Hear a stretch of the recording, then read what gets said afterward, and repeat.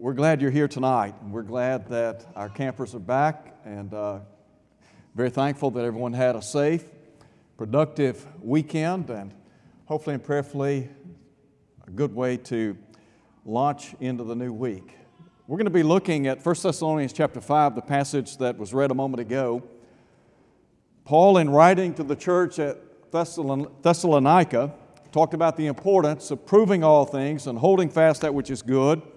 And then he would say, abstain from the very form or appearance of evil. And so we're going to be talking about that in a moment or two.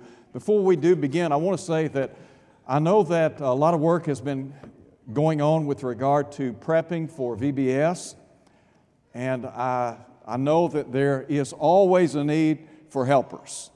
And so if you have the time, I know you have the ability, and if you have the time, I know that those who are a part of VBS this coming year, they would be more than happy to have you take part. We need a lot. It really requires a lot of moving parts. And we appreciate Debbie and all the work that she puts into VBS every year. And she and Jared have been working side by side in many ways. I know that Jared is looking like, what are you talking about? But nonetheless, Debbie has done a lot of work, and she does a tremendous job. And so if you have the opportunity to be a part of this year's VBS, please talk to her, talk to Jared, see one of them, and they will point you in the right direction. Tonight we look at 1 Thessalonians chapter 5. And the theme of our study tonight, prove all things by the book. And when I make reference to the book, I'm talking about the book of all books, the Bible. And Paul in 1 Thessalonians chapter 5 writes to the saints in the first century. And Paul said, prove or test all things. And then he would add, hold fast that which is good. In verse 22, he would admonish readers of every age, abstain from the very form or appearance of evil. So tonight we want to think about proving all things by the book or by the Bible, because the Bible is our standard of authority, isn't it? The song we sang just a moment ago, Give Me the Bible. We have great appreciation for God's Word. We understand that God's Word is a lamp unto our feet, a light unto our pathway. God's Word has the ability to safely guide us from earth to heaven. And so tonight we want to think for a moment or two about what Paul has said in this great chapter. I want to begin by, first of all, emphasizing the fact that there is a call for an examination. Now listen again to what Paul said, prove or test all things. I think first and foremost, we must be willing to test the messenger. We must be willing to test the messenger. And the reason is because sometimes those who advocate certain things from Scripture are not found in the Scriptures. There are many, many warnings in the Scriptures applicable to all of us, encouraging us to be on guard. In Matthew chapter 7, in what typically is called the Sermon on the Mount, Jesus said, beware of false prophets. He said, for they come to you in sheep's clothing, but inwardly, he said, they are ravening wolves. In 1 John chapter 4, John wrote in the latter part of the first century. John was writing to combat those who did not believe in the deity and humanity of Jesus. They did not accept the fact that sinless deity inhabited human flesh. And so John, in writing in 1 John chapter 4, verse 1, said, beloved, believe not every spirit or teacher, but rather try or test the teachers. Why? Because many false prophets have gone out into the world. Down in verse 6 of 1 John chapter 4, John talks about the spirit of truth and the spirit of error. So we must be willing to investigate the messenger. You remember in Acts chapter 17 when Paul and Silas made their way from Philippi to Thessalonica, or rather to the city of Berea. When they left Thessalonica and they arrived in Berea, the Bible tells us that those in Berea were more noble or fair-minded than those in Thessalonica. He said, because they searched the Scriptures daily to see whether those things are so. Now, if you look at Acts chapter 17, and you think about here were people investigating what they heard in light of divine Scripture. But who were they testing? Paul. Paul was an inspired apostle, and yet they investigated what he had to say. So it's incumbent on us to make sure that we are willing to prove or to test the messenger. Now, not only are we encouraged to test the messenger, but we must prove or test the message. And the question is, does it meet the litmus test of divine truth? There are a lot of people in our world today that have not accepted the authoritative Word of God. Now, we believe that the Scriptures are our rule or guide in matters of conduct and faith, don't we? I think about the words of Paul in Philippians chapter 3. In verse 16, Paul would say, let us walk by the same rule. The Bible would tell us that that rule would be the Word of God. In 1 Corinthians chapter 1, verse 10, Paul, in an effort to stem the tide of division that existed in the city of Corinth among those who were believers in that city, he said, in an effort to stem the tide of division, the admonition was to all speak the same thing. The only way that we can speak the same thing is to have the same standard, and the same standard would be God's holy word. So we have to be willing to investigate. Now you think about the importance of truth. Many, many years ago, Pontius Pilate raised this question, what is truth? Jesus said, sanctify them in truth, your word is truth, John 17, verse 17. Well, how important is truth? Well, Paul said in Romans chapter 2, verse 2, we know that the judgment of God is according to truth. We're going to be judged on the basis of not what people say, not on the basis of what we think or what the popular opinion might be, but rather we're going to be judged on the basis of God's holy and inspired Word. So if that be the case, then we need to make sure that our lives are in harmony with the Word of God. What I've done tonight, I want us to just think for a minute or two. I came up with a list of popular doctrines that are propagated by people in our world today, and I've called it the devil's dirty dozen. Now, you may remember a movie some years ago, many years ago, called The Dirty Dozen. The Dirty Dozen. Well, there are about a dozen things that are very popular by way of doctrinal teaching in our world today.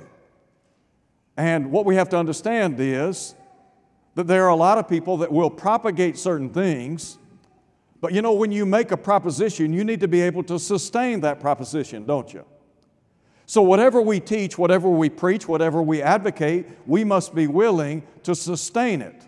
Not by human opinion, not by what I think or what somebody else thinks, but rather by the Word of God. Now, what was it Paul said? Prove, test all things.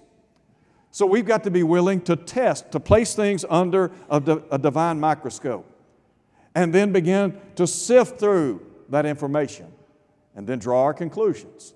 So let me just cite for you the 12 things that I have listed that I've called the dirty dozen. You might want to call them something else, but this is what I've come up with. Number one, there are many, many people down through the ages of time that have said unequivocally, there is no God. Now, in our day and time, it's not unheard of to hear educated people, well-educated people, make the claim there is no God. Well, is that the case? Is there no God? Well, what about the idea that there are many gods, a plurality of gods? And then what about the idea that in terms of our being a part of this planet that we call Earth. That everything is just the product of chance or some type of cataclysmic explosion. That we are the products of evolution. Is that true? That's the proposition, isn't it? I mean, isn't that what people are saying? We live in a day and time when people want to unequivocally state there is no God. In order to make that claim, somebody must be omniscient, all-knowing. I don't know anybody on planet Earth who is omniscient. Because in order to unequivocally say there is no God, you must have the ability to go everywhere, to see everything, to know that there is no God. Well, the bottom line is, there is no one like that on planet Earth. Can we know that there is a God? Yes or no? Well, how do we know? Somebody says, I know because I know. Well, how do you know? Can't we come to an understanding of the character and nature of God based on revelation? But let's just say that we close the Bible. We're talking to somebody who says there is no God. We're talking to somebody who says, you know what? You are the product of evolution. Well, doesn't it stand to reason that design demands a designer? That everything must have an antecedent cause? Sometimes we use the term biogenesis. And the idea is that life comes from life, doesn't it? We didn't come from a rock. We didn't come from the sea, did we? But rather, we are the products of an almighty God. Who made this pulpit? Somebody had to make it, didn't they? Not only did someone make it, but somebody had to design it. What about this building? Is it just the product of chance? Or did somebody sit down and draw plans and then use those plans to build this building, the home you live in? Somebody, sometime, somewhere, drew the plans. A builder came along and then, following those specs, did what? Built your house. The automobile that you drove to services tonight. What if I told you that's just the product of chance? Well, you'd say you've lost your mind. Well, the bottom line is somebody made that automobile, didn't they? Somebody designed it, and then somebody built it. Well, what about the world in which we live? Do you remember what the Hebrew writer said? Every house is built by some man, but he that built all things is God. What about the human family? Did somebody create us? Jesus said, at the beginning, He made them what? Male and female. When was the beginning? Genesis chapter 1. In the beginning, God made the heavens and the earth. 6 days God created the heavens, the earth, and all things therein, didn't He? That would include man. Let me ask this question with regard to the human family. What came first? To those who want to say that we're the products of evolution, what came first? The chicken or the egg? Now somebody says, that's absurd. Well, that's just how absurd evolution is, isn't it? I mean, what came first? I mean, if you're so well educated and you've thought this thing through and you espouse this theory, then what came first? Isn't it amazing that we have both male and female, if evolution is true? And that they are suitable partners one for another. The body. You mean to tell me that my eyes are the product of chance? That my hearing is the product of chance? The ability to speak, the brain that we possess, you mean to tell me that that brain is just the product of some chance? You see how foolish this whole concept is? David said, we have been fearfully and wonderfully made. God said, let us make man in our image and in our likeness. Now, there are a lot of folks in the world today that want to say there is no God. And really what they're saying is they don't want to be governed by an almighty creator. That's why they don't want God in their lives. The psalmist said, "The fool has said in his heart, there is no God." What he's saying is, no God for me. So if you want to live an unrestrained life, you want to do what you please, then what's the easiest way to go about that? Dismiss the concept of God. So we've been fearfully and wonderfully made. The world in which we live lends evidence to the fact that there is an almighty God. Think about your teeth. You mean to tell me that your teeth are the products of chance? That you have front teeth that have the ability to bite into things? You have back teeth that allow you to grind your food? All that's just chance? Let me tell you what. If evolution is true, and it's not, then we're talking about, you talk about the odds of evolution being true. Absurd. And yet people buy into that stuff, don't they? Aren't people taught that this is how we came into being? Sure it is. The psalmist said, David said, "The heavens declare the glory of God, the firmament shows His handiwork." Every night when we stand out under a starlit canopy of sky, we see the evidence of an almighty creator, don't we? Design demands a designer. Everything must have an antecedent cause. We have been made in the image and the likeness of Almighty God. So this idea, there is no God. Isn't it incumbent on us? When somebody says there's no God, don't you think we have the responsibility of sitting down, sifting through the evidence, and drawing our conclusions? How do we know that there's a God? Number one, by creation. Number two, by revelation. You can't know the mind of God separate and apart from revelation. Now, number two, with regard to the devil's dirty dozen, the Bible is not the inspired Word of God. There are a lot of folks in the world today that will tell you that this book is nothing more than a fable, a book of fiction. But again, when you talk about making a proposition, if you're going to make a proposition, you must be able to sustain that proposition. So tell me, how in the world do you have a book that we call the Bible, penned over a period of about 1,500 years, written by 40 different authors or writers, superintended by the Holy Spirit, individuals of differing occupations? You're talking about individuals that come from varying backgrounds, different eras, or we talk about the time in which the Bible was written, and yet the unity and the symmetry of Scripture. Paul said all Scripture, every Scripture, is inspired of God, didn't he? 2 Timothy chapter 3. Do you remember Peter said in 2 Peter chapter 1, God has given unto us all things that pertain to life and godliness?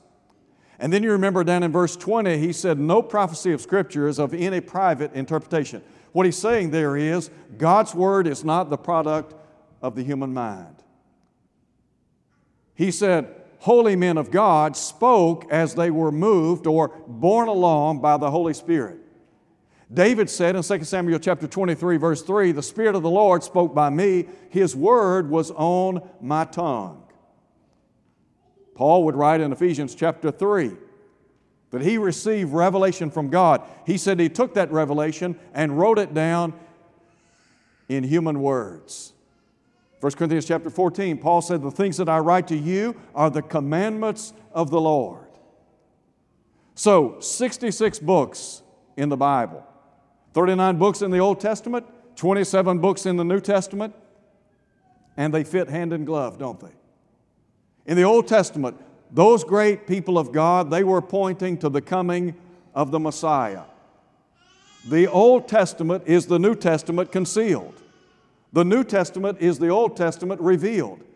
In the Old Testament, those great prophets of God, they wrote in types and shadows of a better day.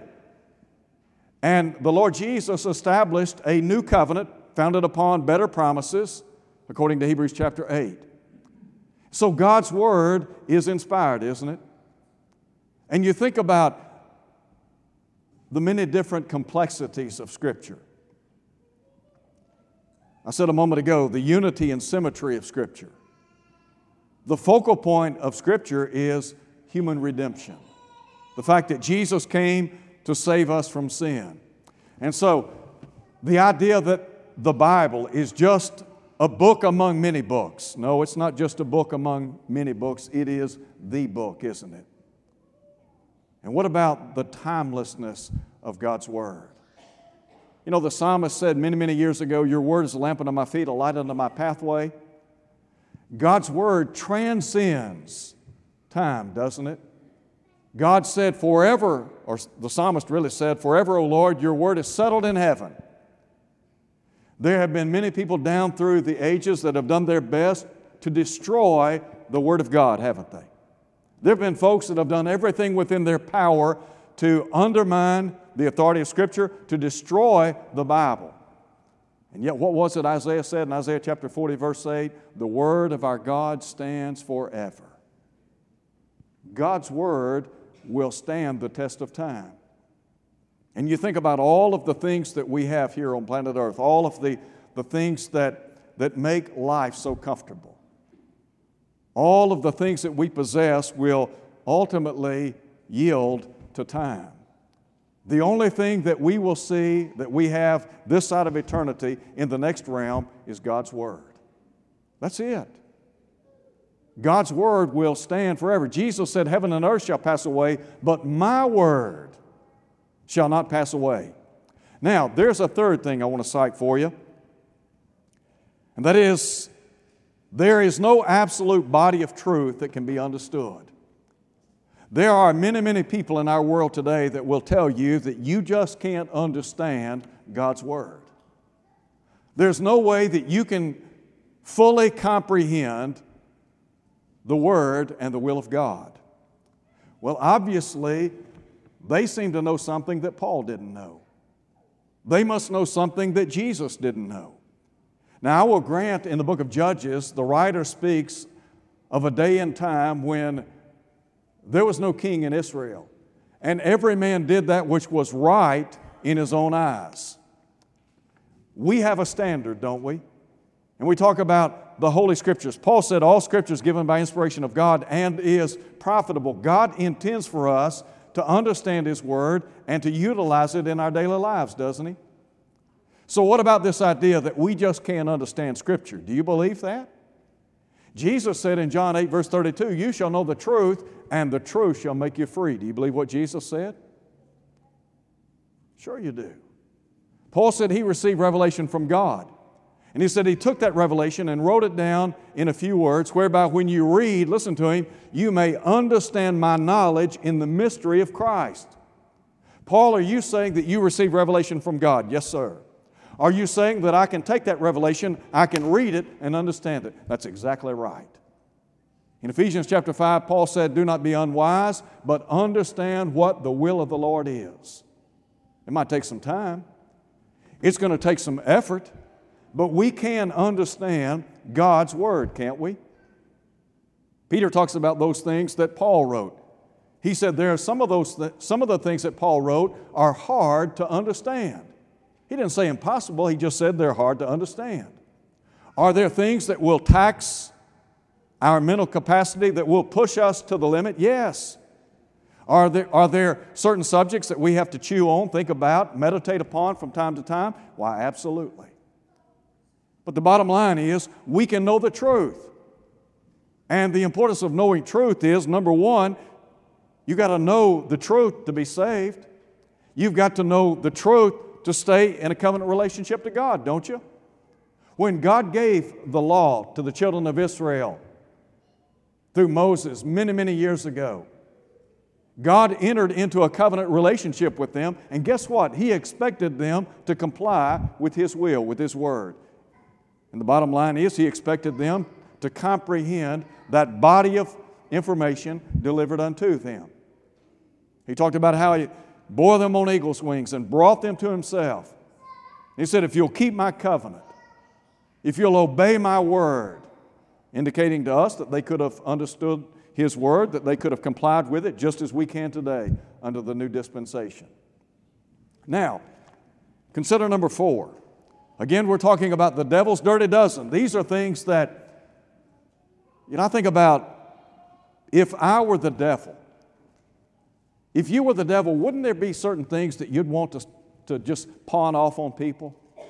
I mean, the idea that there's no God, or that you're the product of evolution, or the Bible's not the inspired Word of God, or you can't really understand the Bible. I mean, why waste your time with that stuff? You can't understand it. You've got to have an official interpreter. Well, look at number 4. Religious authority rests in the church. Now, there are people that believe that. They advocate that. Religious authority rests in the church. Well, Jesus said, all authority has been given unto me in heaven and on earth, Matthew 28:18. In chapter 17, verse 5, Jesus said, or rather, God the Father said about Jesus, this is my beloved Son, in whom I'm well pleased, hear Him. Colossians 3, verse 17, whatsoever you do in word or deed, do all in the name of the Lord Jesus, giving thanks to God the Father through Him. So everything that we do, religiously speaking, we are to do in the name of, by the authority of, Jesus Christ. Well, does the authority rest in the church? No, the authority rests in what we call the Scriptures. Jesus said the Scriptures can't be broken. Churches can be wrong, people can be wrong, but the Bible is always right. That's why when we talk about proving all things by the book, when somebody tells you something, religiously speaking, or when they advocate something, or when they pose a proposition to you, what do you need to do? You need to prove it, don't you? You need to make sure that what you hear coincides with what God has said. In 1 Timothy chapter 3, verse 15, Paul said, but if I tarry long, or if I'm delayed, he said, I write these things to you. Well, in 1 Timothy chapter 3, verse 15, he talked about the church of the living God. He said that you may know how to behave yourself in the house of God, which is the church of the living God, the pillar and ground of the truth. Well, what's your point? The point is the church has the responsibility of preaching truth. We have the responsibility, members of the body of Christ have the responsibility of upholding the authoritative words of Jesus, don't we? The authority does not rest in the church, it rests in the Bible, in God's Word. That's why when we teach people, when we talk to people about what Jesus said, we want to say, look, here's what the Lord said. Not what I say, not what some church says or some creed book or manual of faith, but rather this is what the Bible says. We want to read it for ourselves, don't we? We want to encourage people to be like the Bereans, who search the Scriptures daily to see whether those things are so. Number 5, mankind is born in sin. Have you heard that? There are a lot of people that believe we are born in sin.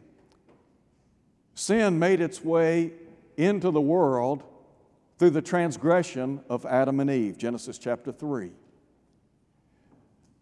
We do not inherit the sin of Adam. No, the Bible says in Ezekiel chapter 18, verse 4, the soul that sins, it shall surely die.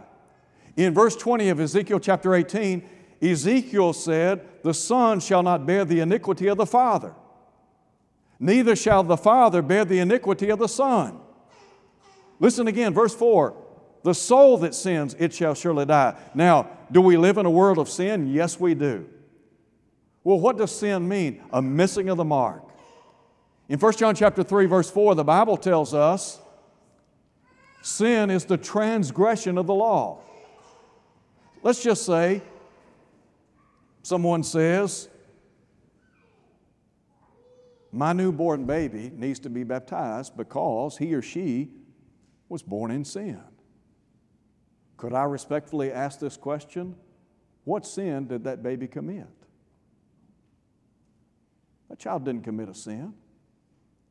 And why the need to be baptized? Jesus said, he that believeth, number one, and is baptized shall be saved. We're talking about believer's baptism, not infant baptism, which is not found in Scripture. So think about it. These are doctrines that people readily accept. They believe that we're born in sin. As a matter of fact, many people in the religious world at large, that's what they think, that we are born in sin. Number 6, the sinner's prayer. How many people in our world tonight have recited the sinner's prayer? They have done so in belief that will make them a Christian, a child of God. Don't you think that we need to ask, what does the Bible say? I mean, when people say, all you need to do is say this prayer. If you'll recite this prayer, believe that the Lord Jesus Christ is the Son of God, ask Him to come into your heart, He'll save you from your sins. Could I ask this question? Where do you read that in Scripture? Where do you read the sinner's prayer in the Bible? On the day of Pentecost, when the Apostle Peter and the other apostles preached the gospel for the very first time, do you remember the central figure of his preaching and teaching was Jesus, the crucified Son of God who was raised from the dead? The Bible says those people on that day were cut or pricked in their heart. So they cry out to Peter and the rest of the apostles, men and brethren, what shall we do? Now think about it. Matthew 16, verse 19, Jesus said to Peter and the apostles, He would give unto them the keys to the kingdom of heaven. Keys signifying authority, and we talk about keys being used to unlock doors. In this context, the keys of the kingdom signified the unlocking of the doors to the kingdom of God, didn't they? So how then were people in the first century able to enter the kingdom of God? What was the criterion? Do you not think in Acts chapter 2, we're talking about the birth of the church, this institution that was born and bred in the mind of God, that is included in the redemptive plan. So we've got the gospel being preached in its fullness for the first time in the history of man. And they want to know, what do we need to do? What did Peter say? Did Peter say, here's what I want you to do. I want you to bow your head with me. And I want you to recite this prayer if you would. And as you recite this prayer, asking the Lord Jesus to come into your heart, you'll be saved from your sins. Is that what he said? No, he said, repent and be baptized, every one of you, in the name of Jesus Christ for the remission of sins. That's not about what he said. That's exactly what he said. Now think about that for a minute. We're talking about the devil's dirty dozen. Do you think the devil delights in people propagating something that is not found in Scripture and passing it on as if it is divine truth? Yes.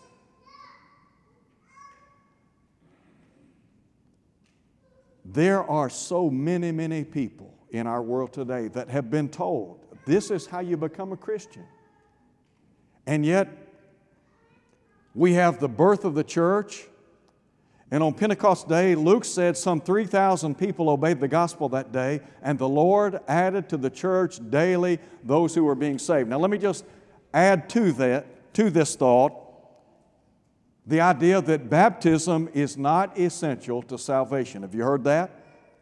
How many times have you heard somebody say, now listen, you've got to understand, you do not need to be baptized in order to go to heaven.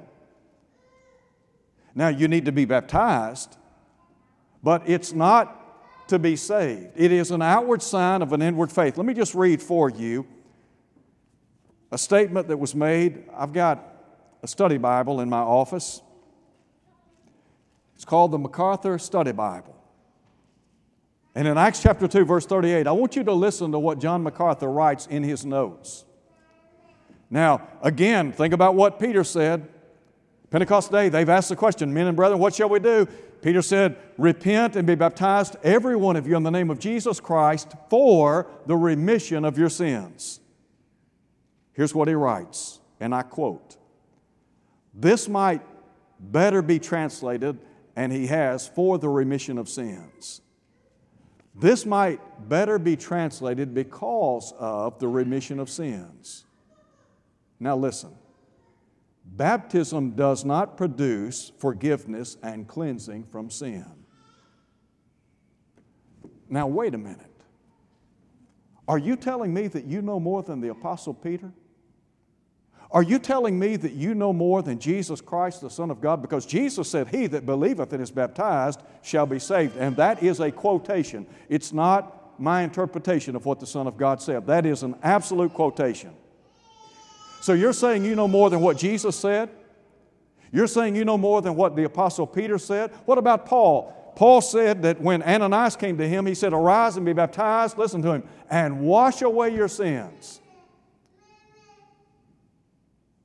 Now either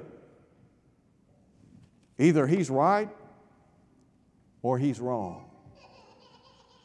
He's true or he's false. Jesus said that belief and baptism precede salvation. Peter said repentance and baptism precede the remission of sins. Paul said that Ananias told him baptism precedes the washing away of sins. So let me just ask this question. Who am I to come along and say you don't have to be baptized into Christ? And by the way, do you remember in Matthew chapter 26 when Jesus instituted the Lord's Supper? He said, this is the new covenant in my blood which is shed, listen to him, same phraseology, for the remission of sins. When did Jesus shed His blood? In death? For what? For the remission of sins. The possibility of enjoying the benefits of the remission of sins did not occur until Jesus died on Calvary's cross. Now we talk about the importance of New Testament baptism. And there are those in our world today that say you don't have to be baptized into Christ to be saved. Well, let me tell you this. The Bible says that we are saved by the blood of Jesus, right? In Him we have redemption through His blood, the forgiveness of sins according to the riches of His grace. Ephesians 1:7. In Revelation chapter 1 verse 5, John said unto Him who loved us and washed us from our sins by His own blood. Here's the question. If we're saved by the blood of Christ, then wouldn't it stand to reason that we need to access that blood in order to be saved, right? Where did Jesus shed His blood? He shed His blood in death, didn't He? John 19:34 and 35. The only way that I can access the blood of Jesus is by being baptized into Jesus Christ. Well, how do you know that? Romans 6 verse 3. Know ye not that all we who are baptized into Christ Jesus, listen to Him, were baptized into His death? Well, why do we need to be baptized into Christ? For salvation, Mark 16:16. For the remission of sins, Acts 2:38. For the washing away of sins, Acts 22:16. Let me tell you what, that's not about it, that's it. That's what the Bible teaches. So when somebody comes along and says, well, you know, you really don't need to be baptized. I mean, what's all that baptism stuff? Well, really the question is, what did the Lord say? What did Peter say? Don't you find it interesting in Acts chapter 8 when Philip went down to the city of Samaria and preached Christ to those people? The Bible says when they believed Philip preaching the kingdom of God and the name of the Lord Jesus Christ, they were baptized, both men and women. A little bit later, we find Philip coming in contact with a eunuch. He had been to Jerusalem to worship God. He's on his way back home. He's reading Isaiah 53. He's got a scroll. He's reading Isaiah 53 about the suffering servant. So Philip asked him, do you understand what you're reading? He wants to know, how can I except some man guide me? Philip gets up into the chariot, and the Bible says, beginning at that same scripture, that is, beginning at Isaiah 53, he preached unto him Jesus. Very next verse, the Bible says, when they came to certain water, the eunuch said, see, here is water, what hinders me from being baptized? How do you think he knew anything about baptism? Don't you think that obviously Philip in his preaching about the Christ, talked about the importance of being baptized. Why would you ever preach the man and not tell the plan? You think that makes sense? Jesus is the way, the truth, and the life, okay? Jesus is the Savior of the world. If I want to access His blood, to be a part of His body, I need to be baptized into Christ. Now, very quickly, we're not going to get finished. Otherwise, we'll be here a long time. I don't think you want to be here a long time. Let me just add this very quickly. Number 8, the devil's dirty dozen. Because it goes hand in hand with the idea you don't need to be baptized. You don't have to be a member of the church to go to heaven. You ever heard that?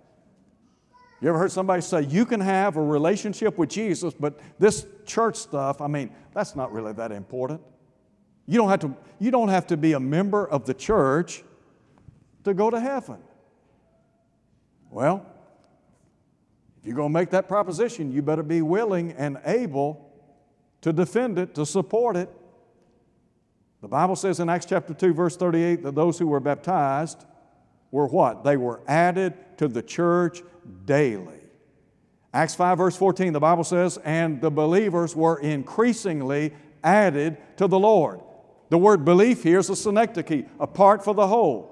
Well, how were they added to the Lord? They believed in the Lord Jesus Christ. They repented of their sins. They were baptized into Christ. And what did the Lord do? He added them to the saved.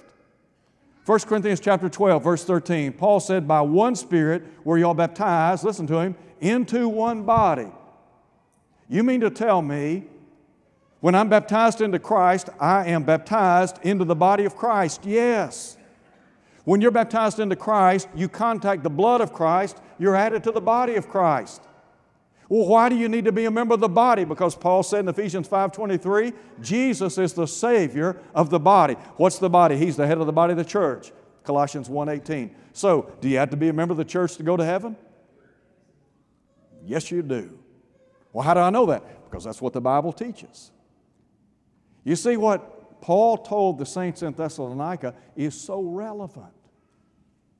Because there are so many people out here that are saying this and they're saying that, they're teaching this, they're teaching that, but the bottom line is what they're teaching, and I say this respectfully, it's not in the Word of God. Now think about it. Paul said, we know that the judgment of God is according to truth. God's going to judge me on the basis of divine truth. John said, I saw the dead, the small and great, standing before God. The books were open. What books, John?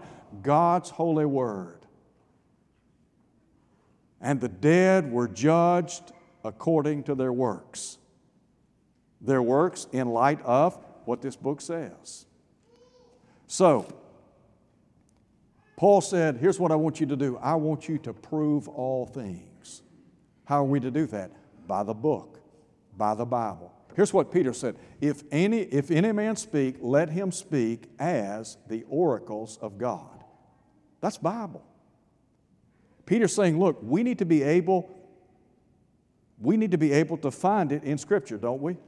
If what you're saying is truth, then it needs to be found in Scripture. In Romans chapter 4, Paul asked this question. I want to close here. Paul asked this question, what does the Scripture say?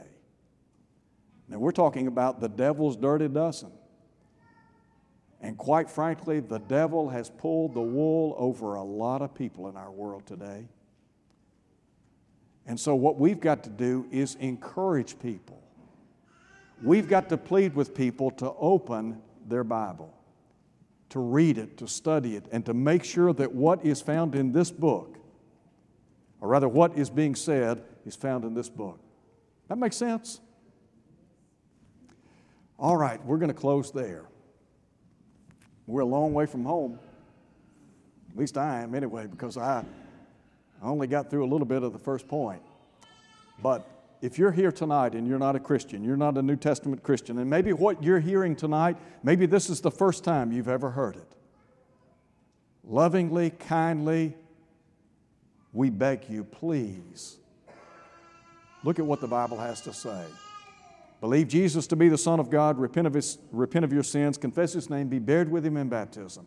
Let God put you in the church and then be faithful until death. If you're here tonight, you need to respond to the invitation. Won't you do so as we stand and sing?